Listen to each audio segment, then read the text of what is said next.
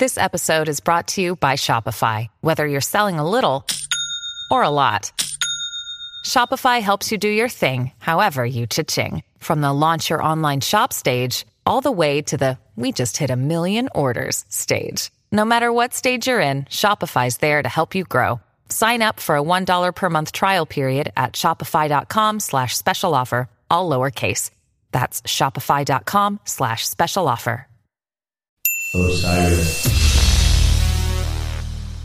This podcast is In the Loop, the Legion of Osiris podcasts. Osiris is creating a community that connects people like you with live experiences and podcasts about artists and topics you love. Get in the loop at osirispod.com.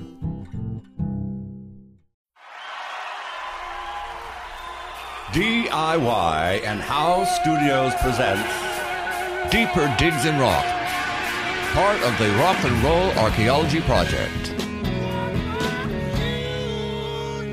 Music, culture, technology, and rock and roll. Now, on with the show. Hey folks, Christian Swain here. I'd like to talk a bit about our project and about you. The Rock and Roll Archaeology Project is currently 4 podcasts. Our main show, we think of it as a Rock and Roll 101. We will eventually do about 30 of these scripted, carefully researched audio documentaries. And we have the Rock and Roll Librarian, where Shelley Sorensen and I have lively, fun discussions about books that rock. The discussions continue with Rock Talk, a weekly survey of rock and roll news with my co-host, Peter Ferrioli. And we just rolled out Deeper Digs in Rock, single-topic shows, interviews, and field trips. All we want to do now is more of it, more often. And that's where you come in. Our shows will always be free. That's our promise to you. If you truly enjoy it, if you can't wait for that next episode, well, won't you please make a modest monthly donation via Patreon? Just click the Patreon link right at the top of our webpage, rockandrollarchaeology.com, and take it from there. Thank you, and keep up the rockin'. Hello again, all you diggers out there, and welcome to the next installment of the Rock and Roll Archaeology Project's ongoing series, Deeper Digs in Rock. I'm Christian Swain, and I'm behind the mic in San Francisco. This is the place where we take an in-depth look at a wide range of topics, all of which are connected to rock music in their own unique way. Today, we are pleased to bring you an interview I did on September 20th with Jimmy Blue, the frontman and driving force of the Jimi Hendrix tribute band Kiss the Sky. So let me stop you before you can ask, why interview a singer in a tribute band? Well, that's a fair question. It's true, there are thousands and thousands of tribute bands devoted to different artists of widely varying quality.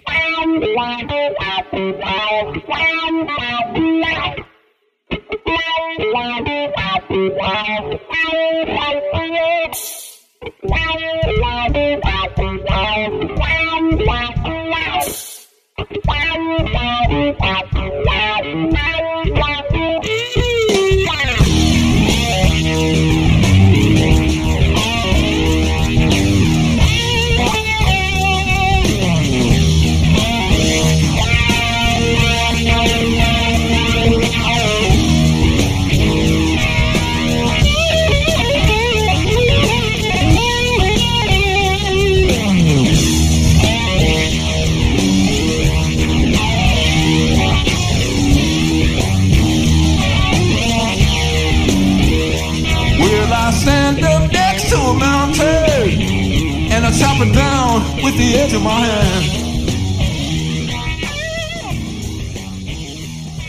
We put it to you, dear listeners, that this one is special. Jimmy Blue and his band have been at this for almost 50 years. Hendrix himself passed away in 1970, and this band started up 2 years before that rock and roll tragedy. In addition to his band performances, he currently tours the country giving lectures on Hendrix on college campuses, TV, and radio. Jimmy actually met Jimmy in the late 60s when they were both living in New York, but more on that in due time. Billy Cox, Hendrix's bass player in Bandit Gypsies, occasionally joins the band on stage to play. The point is, this guy has a lot more street cred than your average tribute band leader. He's insightful, down to earth, and has a lot of interesting opinions on rock music, history, and his own performances.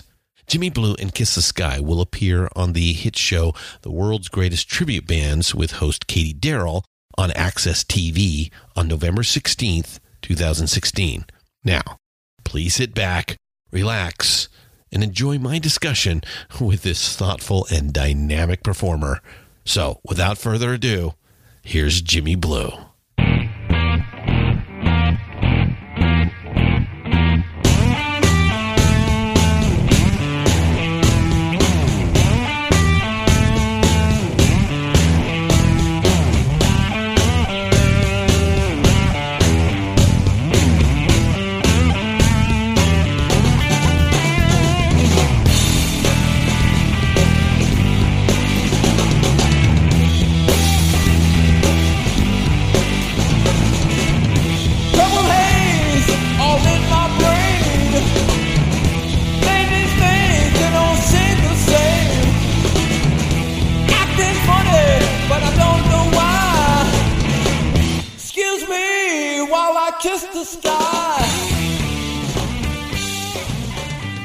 All right, Christian Swain here with the Rock and Roll Archaeology Project's Deeper Digs in Rock. And with us today is Jimmy Blue from Kiss the Sky, a Jimi Hendrix tribute band. So, Jimmy, first of all, let's get your background. Tell us, where you were born and where you went to school and how you got into music and, the basic biography stuff. New York City, born and bred. Student of High School of the Performing Arts, and that's before it moved to Lincoln Center. And for those of you not familiar with that, it's the school that they did the movie Fame with. Oh, that's right. That's right. Yeah, and it was, believe me, it was just like that. Okay. Dancing around and the whole thing, out in the streets, over cars. And, yes. Wow, that's awesome. And that it wasn't exaggerated at all. That's the way it was. It was crazy. Okay. After that, I went to Berklee College of Music. I saw that. That's pretty special. I mean, Berklee School of Music is, you got to be really good to get in there. I have a brother-in-law that went in the 80s, so I know a little bit about it. Yeah, and back then, when I went, early 70s, you had the Masters still alive. So let's say Duke Ellington or Miles Davis would come to town. They come to Berklee. Everything stops. There's an announcement over the loudspeaker, and class are dismissed because what you would do is head to the auditorium for a master class with these masters. With Count Basie and Duke Ellington? And all of them. Whenever they come to town, they got to go through Berklee. Wow. And so they would say maybe two sentences which your teacher didn't teach you in school that would just put it all in perspective for you. You know what I mean? That's why those classes were important back then. Yeah, I can imagine. So who else did you get to sit and listen to? Oh, man, I can just the list is just amazing. Really? Yeah. What years was that? I went from 71 to, I would say, the middle of 73. I actually left Berklee to go on tour opening for Foghat and Aerosmith. Oh, really? Okay. Yeah, all right. That was right at the peak of Foghat and Aerosmith there. Yeah, actually, Aerosmith had Dream On around that time. They were riding that hit, and I kind of asked my teacher, should I leave school? And the teacher said... Yeah, he probably did what I just did. Well, of course, that's what you're here for, right? Is to make your living in music. Well, he said you can always go back to school, but the experience you're going to get with that, you can never get again. So get out of here. Yeah. Oh, good for you. All right. So you went on tour in 73 with those guys. Yeah, but around 73. Now that must have been with an original band, right? Yes, the band was from England called Science Fiction. Okay. I answered an ad in the Boston Phoenix for them. They were looking for a frontman guitar player. And I toured, and it was great. I haven't stopped since. I backed up many famous classic people, both black and white, which is important because it gave me a perspective on the music that I was coming up in. And I needed that experience, you know what I mean? I really needed that. For instance, playing behind Wilson Pickett is a little bit different from opening for Slade. Yeah. That's kind of our point with the Rolling Stones. The Rolling Stones were a blues band, but they were great because they were a bad blues band. So they came at it from a different perspective. So yeah, I know what you mean. Yeah. Yeah, it was great, man. And I would say the late 80s, the early 90s, I got signed to Columbia Def Jam Records, and Russell Simmons was my manager. Really? Wow. Yeah. The Russell Simmons, huh? Yeah, he signed my original band. I had an all-female band. Oh, okay. What year was this? This was the late 80s, early 90s. Oh, okay. All right. Well, it sounds like Prince stole your idea later on, because I know he had an all-female band here at the end. Yeah, but the thing that made the deal go sour was that I was living with the musicians. So they didn't quite like that. Between you and me, that never works. Well, I've done it 7 times, Christian. Well, you are experienced, my friend. Yeah, most definitely. So. But, all in all, I've been doing a Hendrix tribute band since 1968, and I never stopped. Yeah, let's talk about that. So, I mean, that is the meat of our discussion today, is that you are in Kiss the Sky, a Jimi Hendrix tribute band, and that is going to be on Access Television's World's Greatest Tribute Bands in November, right? Yes. So, 1968, I've read your biography, so I guess we got to go there now. So, tell us about meeting Jimi Hendrix. Whoa, okay. Well, Jimmy used to come by Performing Arts when he used to drive and had no license. Okay. So he used to drive usually Corvette Stingrays, and he used to drive because Buddy Miles was dating a lady whose daughter went to Performing Arts. So when they would leave Manny's, which was on 48th Street, and Performing Arts was on 46th, they'd usually stop by and they'd sit on the steps. Manny's is the sandwich shop, right? No, Manny's is the music stop.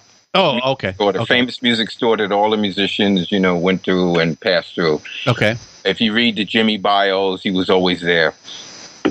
So they on their way back to wherever, they would stop by. And they would sit on the steps of Performing Arts. So I was in the fan club. When we knew they were there, we would leave the class and just go downstairs and go outside and hang. It was that kind of a thing.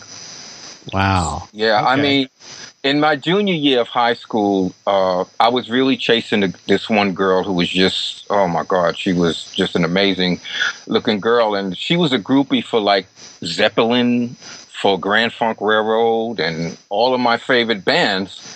So to follow her, one day she came to school wearing a button that said the Jimi Hendrix Fan Club Warner Reprise Records. And I wasn't quite familiar with Hendrix then.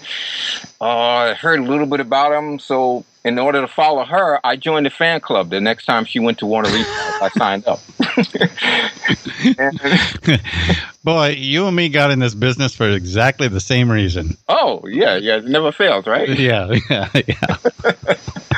But, to tell you the truth, Christian, I wasn't really into Hendrix at first. He wasn't my favorite. I wanted to be the English rockers. Oh, okay. Well, yeah. I mean, at that time they were king. That's the age of the Beatles and the Stones and the Animals and the Who and the Kinks and the Yardbirds. The Americans couldn't quite compete. Well, at 68, you're starting to see the Buffalo Springfield and the Byrds and some of those guys that are really starting to come back and swing back at the guys from UK. So I could see that. I'd probably be right there with you. I've kind of always been more of an English guy than an American guy. I say that in my growing up, but and I look back and I see who I really love. But today, I recognize talent everywhere. So, all right. So, did you meet him just briefly and have a small discussion, that sort of thing? No, actually, every time Jimmy was in the tri-state New York area, we went to see him. Mm-hmm. A few members of the fan club.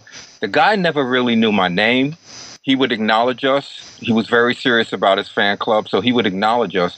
And there's one incident that I usually tell everybody because this set me straight for the rest of my life. And this is when I knew that this guy was deep. One day we were sitting on the steps of Performing Arts, and I had a gig coming up. So I'm like bragging about this gig, And he kind of he must have had something on his mind, but he kind of overheard and looked in my direction. So once I saw he looking in my direction, I just went on loud out, oh yeah, blah, blah, blah, blah. I got this gig and I'm going to be a star, blah, blah, blah, blah. And he said, really? So what are you going to be doing? I said, oh, I'm going to be doing Purple Haze and Foxy Lady and blah, blah, blah, blah. You should come on down and blah, blah, blah, blah. And he says, when you're doing you, I'll come to see you play. Now, wise words. You know what I mean? Yeah. Yeah. That was it. Yeah. That was for me. That set me straight to find out who I am rather than trying to be him. Right. Right. You know, that was really poignant for me. So that kind of set me straight. I bet. So I take it you went and found you. Oh, most definitely. I'm very happy who I am, even though I do a Hendrix tribute. It's like I'm an actor. When the performance is finished, I put the character in the closet, and that's it. Oh, so it's not method acting where you have to walk around 24/7 as Jimi Hendrix. It's stage acting of inhabit the role and then move on. So when did you start the first Jimi Hendrix tribute band that you were in? In 68, the end of 68. Oh, right then. Yeah, what happened is I was doing a James Brown tribute, and with a few famous people actually today. Craig Haynes is the son of Roy Haynes, jazz drummer, and also Tom Brown, a trumpet player. They were in the band. We were doing the James Brown tribute. I was James Brown. And actually, this same girl who I was telling you about, I was chasing, she knew somebody whose father did the actual Monterey Pop, was one of the cameramen for Monterey Pop. Uh-huh. So we leave school, we go over her house, and we're all sitting, about 6 or 7 of us, and the father comes in and sees us. He yells at us for smoking pot. Then he says, I want to show you something. And he puts on the raw footage of Monterey Pop, unedited. And I got off on Otis Redding because, like I said... Oh, he steals that show. Sure. Otis Redding is he was like, wow. Man for that show. Then all of a sudden, I saw the Hendrix footage. And I said to myself, that's what I want to do for the rest of my life. Yeah. And I stopped doing James Brown. I got my father bought me a guitar, and that was it. I haven't turned back since. And like I said, he wasn't my favorite guitar player. At that time, I was seeing Mark Farner of Grand Funk Railroad. I was seeing Chicago. Yeah. Steve Howe for Yes. I was seeing guys for $2. Right. And these were my heroes, Jimmy Page and cats like that. I had long hair. I even took my high school, the graduation picture with a headband on. I was a hippie. I didn't want to be Jimi Hendrix. Jimi Hendrix was black. I didn't want to be him. I wanted to be, you know what I mean? I wanted to be English. Right, right. That was my mentality. So you didn't play guitar at that point when you were doing the James Brown tribute, and now you've picked up the guitar. Are you naturally left-handed? Yes. Okay, well, that's good. Okay, so that's a good start. So then you learn to play the guitar, and you start this Jimi Hendrix tribute right then in about 68? Yes, actually, I didn't learn to play guitar then. Guitar was my secondary instrument to get into performing arts. Oh, okay. Okay, I got in... as a vocalist? No, as trumpet, actually. Oh, okay. And so you have a multi-instrumentalist. Secondary instrument, yeah. And guitar was my secondary. I was always playing rhythm guitar. Uh-huh. No, I was actually, always messing around in Queens, New York with the guys, on guitar here and there, just playing the little, the blues thing. But once I saw Jimmy, that was it. And that was right at the end, right when Electric Lady was released, the end of 68. That was it for me. That album, that was it. And then you really became a fan. Still not yet. Oh, still Steve Howe is more important than Jimi Hendrix. Page, especially the way Page, he interplayed with Robert Plant. And, there was a few times I saw him. I was right up close. I was right there, man. That just blew my mind. I always wanted to do that with a rocker singer. You know what I mean? That's what I wanted to do. So, no. And it was actually Jimmy he talked me into going into Berkeley to taking the test.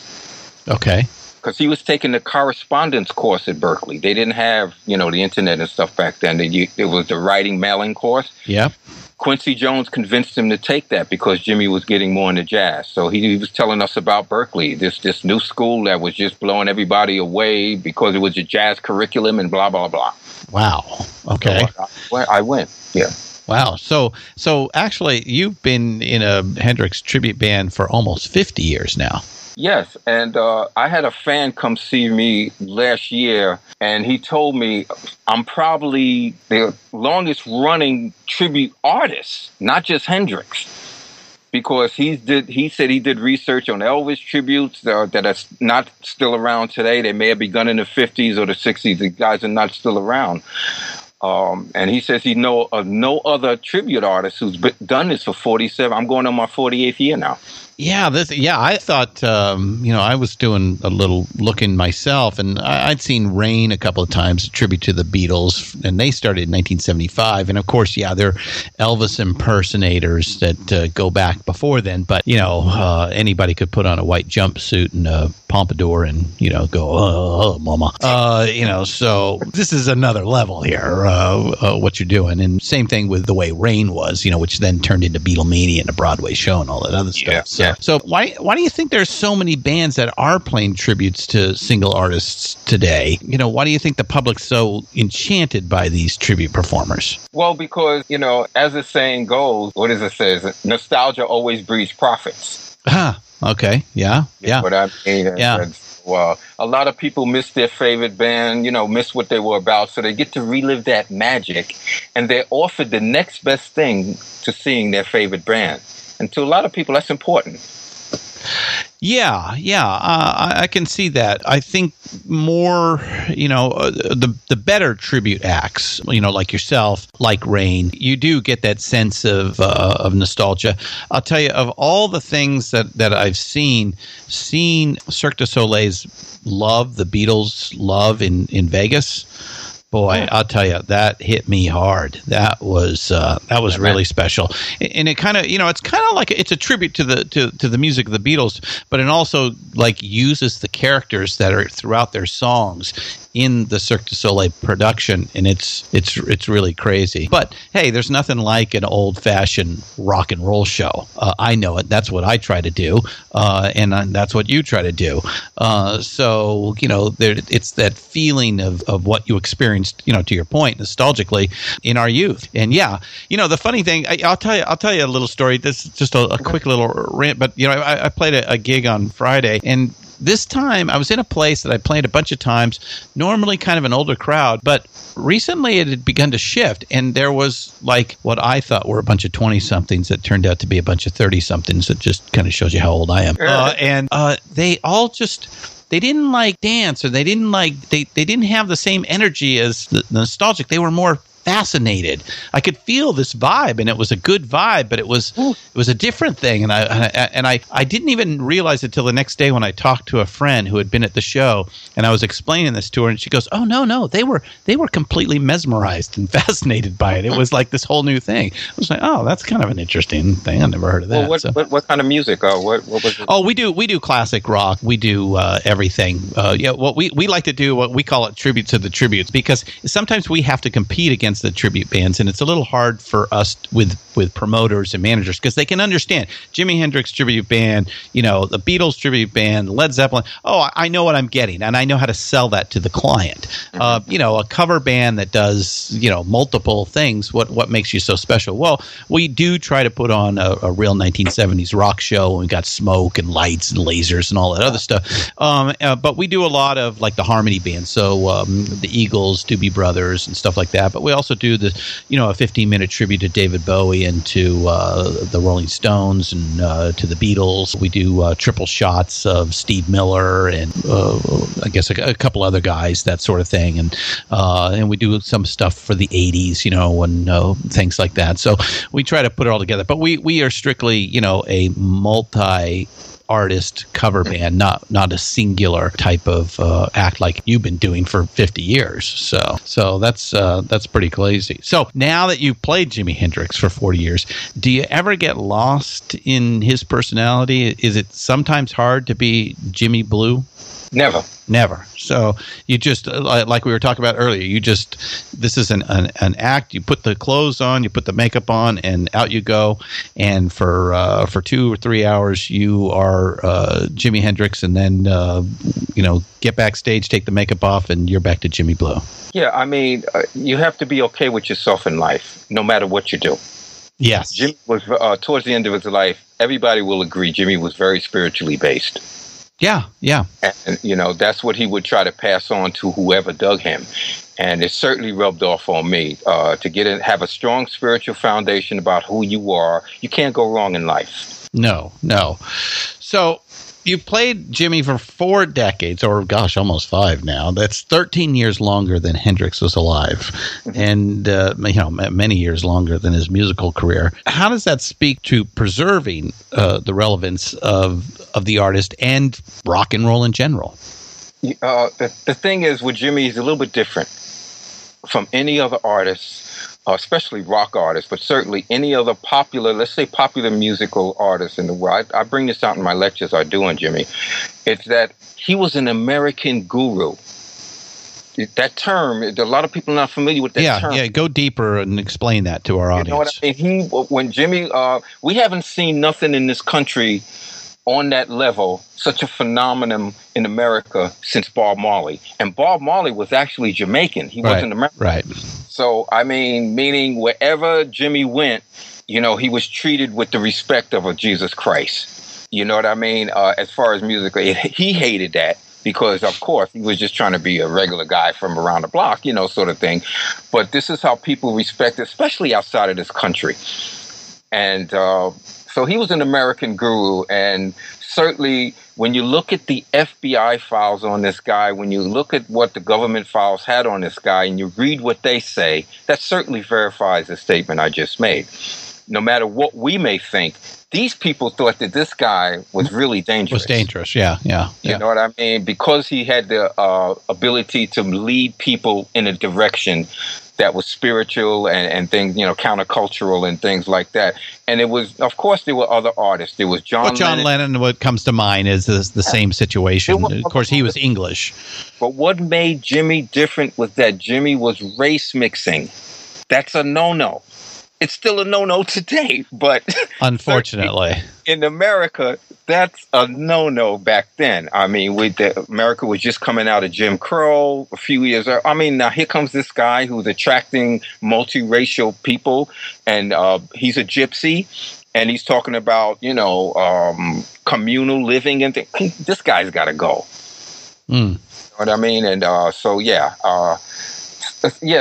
I mean, it's the unique. Because Hendrix and maybe Sly there in the late '60s, they're kind of the last black artists that are attracting a largely white audience, and it's not after that black music kind of veers one way and white music veers another way, and then till the '80s when you can get back to Prince, and basically he kind of puts them back together, wouldn't you say? Yes, good point. Not to delve too deep into that, but do you think that's probably why Jimmy didn't make it in America and he had to go to the UK to finally make it? No. See, the Europeans have a much more higher regard for this music than Americans. It's always been that way, especially black musicians. Yeah. So luckily, Chaz. Well, isn't that because of race and the separation, and that you weren't supposed to be listening to this stuff if you were a white kid, and but in Europe they didn't have those issues? Well, they had it, but it wasn't so prominent as it is here in America. You know what I mean? They always had the quote unquote caste system. The class system of where wealth came from and stayed in the family and that. But as far as the race being an issue, that less of a problem than America, but still a bit of a problem. Yeah, and so a lot of artists, even in the 50s, especially jazz musicians, were going to Europe and doing very well, and were very well accepted in Europe, more so than here in America. And that still goes on today, as a matter of fact. Oh, it's same with the blues guys. The original blues guys that end up, segregated audiences, and after they made a bit of money here and their time went, they'd go to Europe and they could live comfortably over there. Almost definitely. Don't forget the Beatles, the Stones, cats like that. They opened for Little Richard and a lot of the blues artists. Oh, yeah. The Rolling Stones, they refused to play unless Hal and Wolf could be on the show with them. So, things like that. So that not the issue. So Jimmy goes to the UK and is completely accepted, whereas maybe it was just a little bit harder here in the States. Yes, and that's because his strategy of marketing was very well crafted, and this guy is not given the credit he deserves.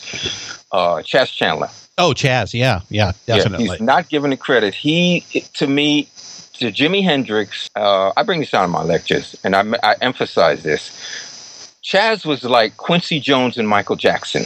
Okay, Quincy was able to take Michael's talent to edit it as a producer and to market it to the masses. That's why we know Michael Jackson as we know him today. Mm-hmm. Chas was able to do that with Jimmy. Jimmy did not come to Chas the way we know Jimi Hendrix. He was a raw blues talent. Right. And Chas was able to take his ideas and craft him to make him. Now, this is another phenomenon that we very rarely see, if at all, in America. A pop progressive musician. Yeah. You know what I mean? There have been a few. There's Todd Rundgren, who we was talking about earlier. He's one. When he had his hits, he was always known as a progressive musician. There have been a few. But for Jimi Hendrix, keep in mind, he was a very progressive player. What the Experience was doing was progressive, but he was marketed as a pop musician, pop rock artist. Yeah, when Chas got a hold of him in '66 and moved him to the UK, and then put Noel and Mitch Mitchell together with him. So, and I do want to point this out, as you said, you're also a lecturer on Jimi Hendrix. You don't just play him in a tribute band. You go to various functions and talk about Jimmy as a lecture piece. So, how did Jimmy get his unique playing style by 1966? Was he like raw?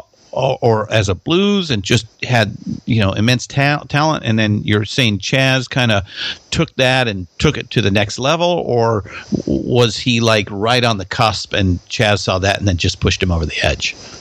I think it's a combination of both, Christian. I like that description. So I would say it's a combination of both. Okay. So who influenced him early and then late in that later moment before it happened? Okay, well, Jimmy was what musicians call a sponge. So everybody, there's nobody in particular. Every serious musician is a sponge, is a thief and a sponge. Oh yeah. So good artists borrow, great artists steal, right?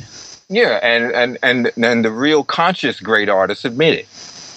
Oh sure. Don't try to pretend that they, But the thing is, he was soaking up anyone and everyone who came in his path. He would just steal it. Although he was Delta blues based, of course, but he was also influenced by the R&B, what musicians call the R&B strokers. Those rhythmic strokers like Curtis Mayfield, Cornell Dupree. These cats can get on the rhythm and wow. Yeah. Especially when you listen to Little Wing, you listen to these ballads. Well, I also emphasize Jimmy's ballads because a lot of people forget about that. But you're hearing Curtis Mayfield. You're really hearing a lot of Curtis Mayfield influenced licks. You know what I mean? Yeah. He was very influenced. And then, like I said, and like you said so very eloquently, is that Chas came and just took that and just brought it all together into a package as a producer. That's what was necessary. Jimmy was never able, even when he was a star, to produce himself and to package himself. Okay. So when Chas left, because I know they kind of had a falling out during, wasn't it Axis Bold as Love, right? And he just couldn't deal with Jimmy's methodology in the studio. Do you think that hurt him, or was basically did he outgrow Chas and move on? Well, that's the formal explanation. I spoke to Chas, thank goodness. Chas actually saw my Hendrix show in the 90s. It was just a few years before he died, actually. And I must have spoke to him for 3 or 4 hours sitting at the bar. And I'm taking notes. I wouldn't let that cat leave, man. He wouldn't let me record him. But let me get you another drink. Well, I didn't have to. Once he had that first beer, he wouldn't shut up.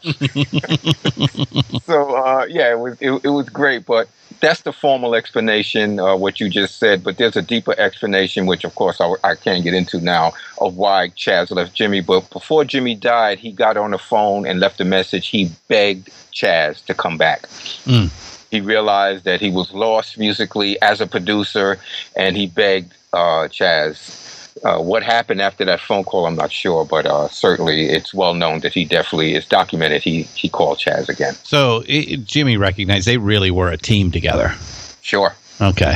All right. Sure. So, well, unfortunately, it didn't come to pass, and unfortunately Jimmy passed on, and that was the end of that. So let's talk a little bit about Kiss the Sky and how that experience has changed over the years you've been performing it, because I think there are 4 incarnations that you do, which also is, I think, really important to point out, that it's not just you get up there and do some Jimi Hendrix stuff. You do 4 various incarnations, the 4 primary incarnations of Jimi Hendrix playing days. The Experience, of course, the Band of Gypsies, Woodstock, and then Isle of Wight, right? Yes, or instead of Isle of Wight, we prefer to say the Cry of Love tour. Cry of Love, okay. All right, so for the audience, explain the difference between those 4 incarnations. Okay, well, just as a note, I would say since the mid-'70s, I was always doing all of those incarnations. Okay. I just didn't have the full production like I do have now with Kiss the Sky. I was close to having that towards the 80s, but it seems like it went to a brick wall. But thanks to recently my manager, Mike Pacheski, who's just an amazing person. And now we got a nice, I guess you would call it a street team of an agent, Kelly, and PR person, Gwen, who I just can't live without these people. They put together the whole package. So we're able to present Jimmy from the beginning. Actually, even before Monterey, we're able to present Jimmy sitting in a hotel room, getting ready to go on stage with Wilson Pickett, practicing the Wilson Pickett song. And then we come out with Monterey Pop. And then we do Woodstock, Band of Gypsies, and the Cry of Love tours with full costume, full backline of the era equipment and everything. So you can do a show with all 4 pieces, well, including the solo opening, and just make costume changes throughout, right? Yeah, we do. We make the costume changes and everything. Now, I hear, unfortunately, we're not going to get to see that on the Access Television World's Greatest Tribute Bands perform. Well, you'll get to see some of it. You won't get to see Woodstock. Okay. Yes, you'll get to see that, yes. Okay, all right. So of those incarnations, which is your personal favorite? Monterey. Well, yeah, because that's the He was hungry. He had, matter of fact. I guess that's a dumb question, huh? No, not really, because some people prefer the Band of Gypsies, some people Woodstock. Yeah. But for me, the energy of Monterey is unmatched. Jimmy never matched that after that concert. And what happened was, I think that's when Pete Townsend was crying in his soup there. Oh, well, him and Pete Townshend were in heavy competition, so he had to, he had to, what we call in New York, he had to bring it. But if you see pictures, you go back to that era and you see pictures of Jimmy walking around before he's playing and talking and things like that. And you see pictures with him with Brian Jones of the Stones, just walking around, right? Yeah. Jimmy was out of his mind because he was nervous, high, with the LSD, hash, he was gone. So luckily, Chaz was able to take him in the back, shake them out of him, and say, look, we worked this hard. You do not want to blow it. Calm down, relax, do not get up there and blow it. And luckily they had that talk, because probably Jimmy would have been all over the place, musically or whatever, playing-wise. The chops wouldn't have been there. He was lost. He could hardly stand up because he was popping all of this stuff during the day before he played, and, because he was nervous. And Chaz had to bring him back down to earth. He said, look, dude, I will shoot you if you blow this. Yeah. It was an enlightening moment for a lot of people. I know that really broke the Who in America as well. Mamas and the Papas were, they were already kind of getting big at that point. Gosh, Dead were on that show as well, but they don't get bigger until the 70s. But yeah, Monterey Pop's pretty special. And of course, to me, Otis Redding just steals that show, but Jimi Hendrix is right there as well. So that's a really special moment. In fact, for the Rock and Roll Archaeology Project or the podcast, we're going to use Monterey as a stepping stone for a couple of episodes right now, because it is so quintessentially important for telling the history of rock music. So wow, that's pretty cool. So all right, so now in one of the incarnations, I think Band of Gypsies, you actually get to play with Billy Cox, right? Well, he's not a part of our show. We actually plan to be doing some gigs along with his band. So I'll be playing with his band, and then we'll open for him with Kiss the Sky. Mm-hmm. But no, he's not playing with Kiss the Sky. He has done a few guest star thingies. In the past, sort of thing. Yeah. What's it like playing with Billy? Oh, over the years, I've been an avid researcher on Jimi Hendrix. I've spoken to various people who knew him, who were very close to him, and the missing links, I call them, were Chas Chandler, Velvet Turner, who a lot of people are not familiar with, and Billy Cox. Mm.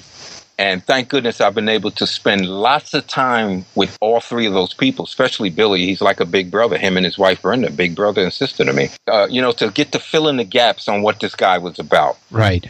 You know what I mean? So I have it from the beginning with Chaz. I have it while he was making it with Velvet Turner. A lot of people are not familiar with this guy. Velvet was right there with Jimmy. And a lot of little thingies, he explained a lot of what the bios leave out or the bios can't explain. Velvet has the explanation. And then there's Billy Cox. So Billy is an amazing player, too. A lot of, especially musicians, will listen to the Band of Gypsies album and think Billy's playing simple things like that. And it wasn't until I got with him and actually saw what he was playing and the little subtle little things that he does to make me realize how great this cat really is, man. Mm-hmm. Mm-hmm. Where do you think Hendrix would have gone had he lived? Well, he was very interested in going into a jazz direction. He was trying to do a few things. He was going to start a band or add Steve Winwood as a guitar player, keyboard player to his band. He reached out to Paul McCartney as a bass player for another band with Miles Davis and Tony Williams. Understand what I just said? Wow. Yeah. Miles Davis, Paul McCartney, Jimi Hendrix. Well, matter of fact, you can Google it. Yeah, we constantly say Paul McCartney is a sick musician and a god on the bass. Yeah, totally. Well, he's a multi-musician too. He's playing drums on quite a few Beatle tracks. Yeah. Of the four Beatles, he is the pure musician. There's no two ways about that. We always give props to Paul. John for the attitude, for the feel. George for the sensitivity, and of course, the secret special sauce is Ringo. I mean, the guy's left-handed and plays right-handed. He has to cross over and do crazy things. Of course, you get originality that way. So it's a special little group there. But Paul McCartney on bass in a band with those guys. That boy, I'll have to wait to get to heaven to see that one, huh? Yeah. Actually, you can Google that famous telegram that he reached out to Paul McCartney with. And Paul actually says to this day he never got the telegram because one of his aides wrote him back and said Paul's on vacation. Oh. But yeah, a lot of people are not aware that John Lennon and Paul McCartney were very close friends with Jimi Hendrix. Oh, yeah. You know, those guys were astounded. I mean, that's well known. The Bag of Nails show and the Seville show, where he comes out and opens the show with Sgt. Pepper 3 days after the album dropped. But that Bag of Nails show, when he comes back from Paris and you know, the Experience plays, you know, for real in the UK for the first time, a lot of those guys are in the audience, and you know, everybody is just completely blown away. This guy took rock music to a whole new level, and he pretty much starts several genres that night that will come to fruition over the next decade. So pretty special. That's an excellent point you just said. Yeah. Wow. Yeah. So okay. So let's get to the world's greatest tribute band. Now, you've never been to the West Coast to play before, right? Oh yeah, I've played at the Starwood Club. Oh in yeah. the late Oh, the 70s. Starwood Club, man. Yeah, that's I've been. that's the there. first club I ever walked into when I was 18 years Really? old. Yeah. So in fact, the first time I ever went to the Starwood, I'd gone to the Queen concert, saw Queen. It was my first concert. Go to the Starwood. I'm 18 years old. It's a Tuesday night. It's dead inside, and then all of a sudden, Brian May walks by me, and I just stop, and he smiles at me and walks on up to the VIP section. So, yeah, I've played the Whiskey. I headlined the Whiskey several times. Really? Roxy Okay, and all cool. that. Yeah. I gave it a shot in my 20s, and you know, I always had a day job. And by the time I turned 30, I decided to chase after some tech money, and that's what brought me to San Francisco. But so now I'm trying to combine the two pieces: a little tech and a little music, and you know, hence the Rock and Roll Archaeology Project. But let's get back to you. So you're coming out here. And now I believe you're just playing the Whiskey Show, the Access Television World's Greatest Tribute Band. What date is that? That's November 16th. Okay, and that's a live performance, right? Yes. Absolutely live. And so those of you on the East Coast, you actually get to see it live. Us on the West Coast, I'm sure it's a little tape delayed, but that must be pretty exciting. Yeah, I mean, I have a lot of respect for Katie, what they're doing with that whole thing, presenting tribute bands at their finest. A lot of respect for her. Yeah, that's she's done a good job. I mean, this is, I think, her fourth season that she's done this now. No, I think it's a little bit longer. Is it? Oh, yeah, something like 7. Oh, is it 7 seasons? Oh, wow! I've seen I've seen a couple of them. I'm really looking. I missed the Prince one last week because I had things to do. But and that's the other thing. You get the show once. If you don't record it, you can't pick it up again. You can't go and find it. Really? In pay-per-view. Yeah. Well, there's a reason. It's because of the licensing for the songs and television and all of that goes with it. So I think they replay it once and that's it, and you can't go and find it in the Access Television list of shows on your pay-per-view. But so you're pretty excited about that? Yeah, well, look, it's another gig. It's just another gig, man. It's all good. I mean, the excitement, I'm a little bit too old to be doing. Yeah, I know. You've been doing this for 50 years, man. So. Yeah, it's another gig. I'm excited about reaching more people about what this guy was about. I contend that he hasn't been presented right since he died. Really? Yeah. What do you mean by that? Jimmy had a swag. That's why he loved New York.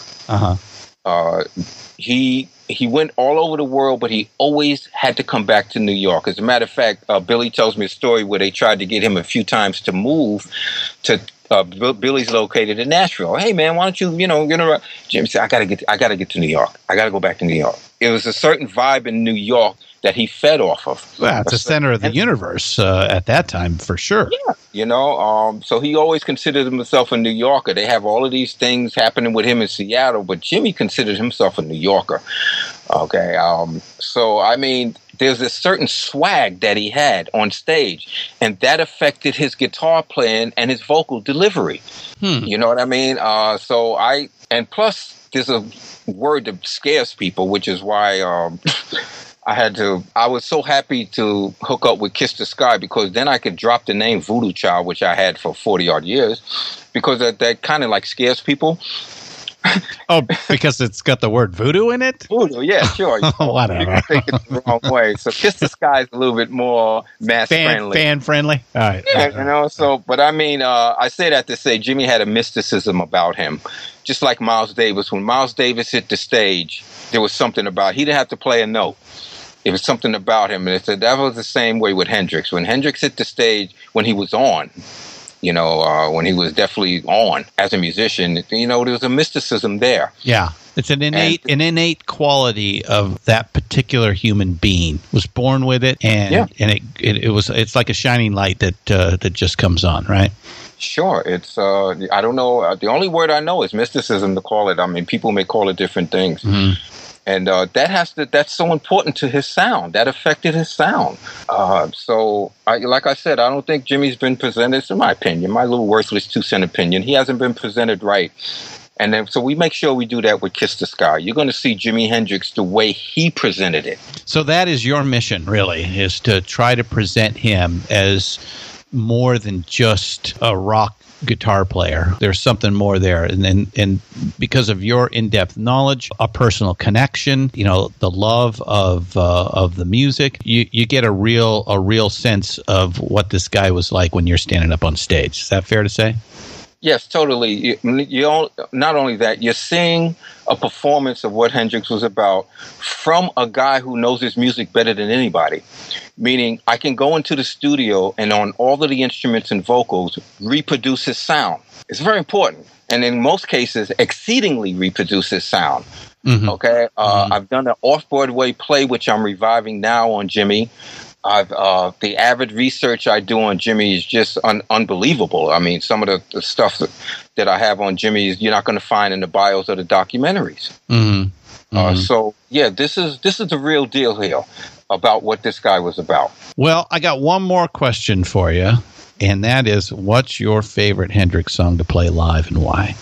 I would say Voodoo Child's Slight Return, because that song just oozes with mysticism. There you go. We'll end the show with that. Jimmy Blue, I want to thank you for your time. It's been great discussing your life and your dedication to the legacy of Jimi Hendrix. I've seen some of your videos and listened to some of the songs. You do a great job. I really look forward to seeing the Access Television performance here. Again, what is that time and date? That's November 16th, going around like 7:30 p.m. Yeah, check your local television channels. Make sure you guys have Access Television. If you do, sit in front of your television, and if not, make sure you record it, because you won't be disappointed. So, Jimmy, really, we appreciate your time here at the Rock and Roll Archaeology Project, and we look forward to getting together with you and seeing you sometime. Christian, let me say, man, I really respect what you're doing with this project, and I wish you the best, man. You're doing something that's very well needed in today's music scene. Much, best wishes to you, man. Thanks a lot, Jimmy. That's great. All right, folks, we're gonna head off, and you guys keep up the rockin'. Well, she's walking through the crowd with a circus mind that's running around. Butterflies and zebras and moonbeams and fairy tales. That's all she ever thinks about. Riding with the wind.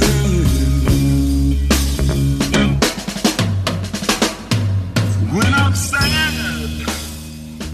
That concludes my interview with Jimmy Blue. We hope all you diggers out there were able to appreciate that kind of insight, dedication, and professional approach that separate Mr. Blue and Kiss the Sky from everyday dime a dozen tribute acts. He is something of a rock and roll scholar in his own right, and we were very pleased to have the opportunity to sit down and speak with him. I hope it was just as enjoyable for you listening to the interview as it was for me conducting it. He's a great guy with a lot of talent and rock knowledge.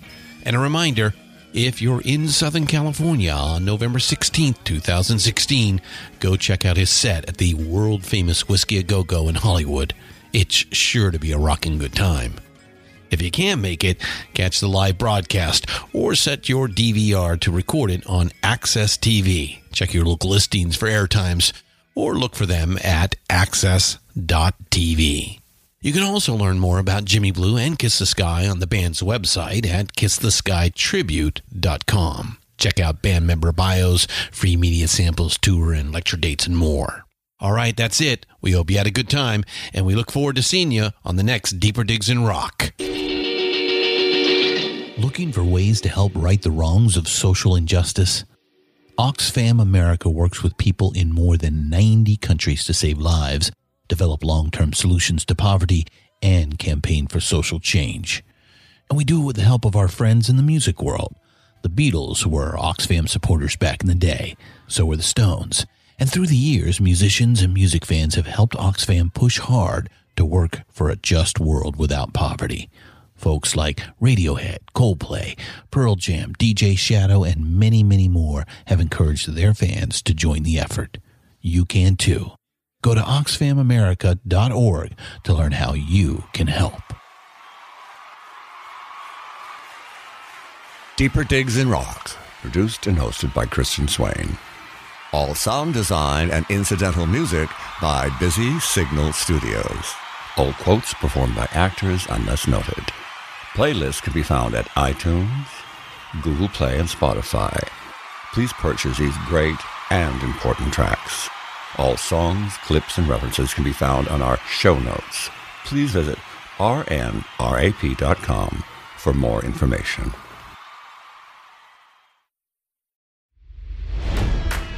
It's NFL draft season, and that means it's time to start thinking about fantasy football. FantasyPoints.com features industry-leading experts and prognosticators using proprietary hand-charted data to help you score more fantasy points. FantasyPoints.com is the place to go for whatever kind of fantasy football you play. Whether you play fantasy football, daily fantasy sports, or do a little bit of everything, Fantasy Points has the meticulously researched content to guide you to victory. And why wait for the fall? Fantasy Points also covers the new spring football league, the UFL. Join the guru, John Hansen, Scott Barrett, Joe Dolan, and other massive names in the fantasy football universe with an exclusive offer. Use code Pantheon for 15% off any Fantasy Points package, including the all-in package, with access to every article, tool, and data nugget that Fantasy Points has to offer. That's FantasyPoints.com and code Pantheon for 15% off at Fantasy Points. FantasyPoints.com, code Pantheon. Score more fantasy points.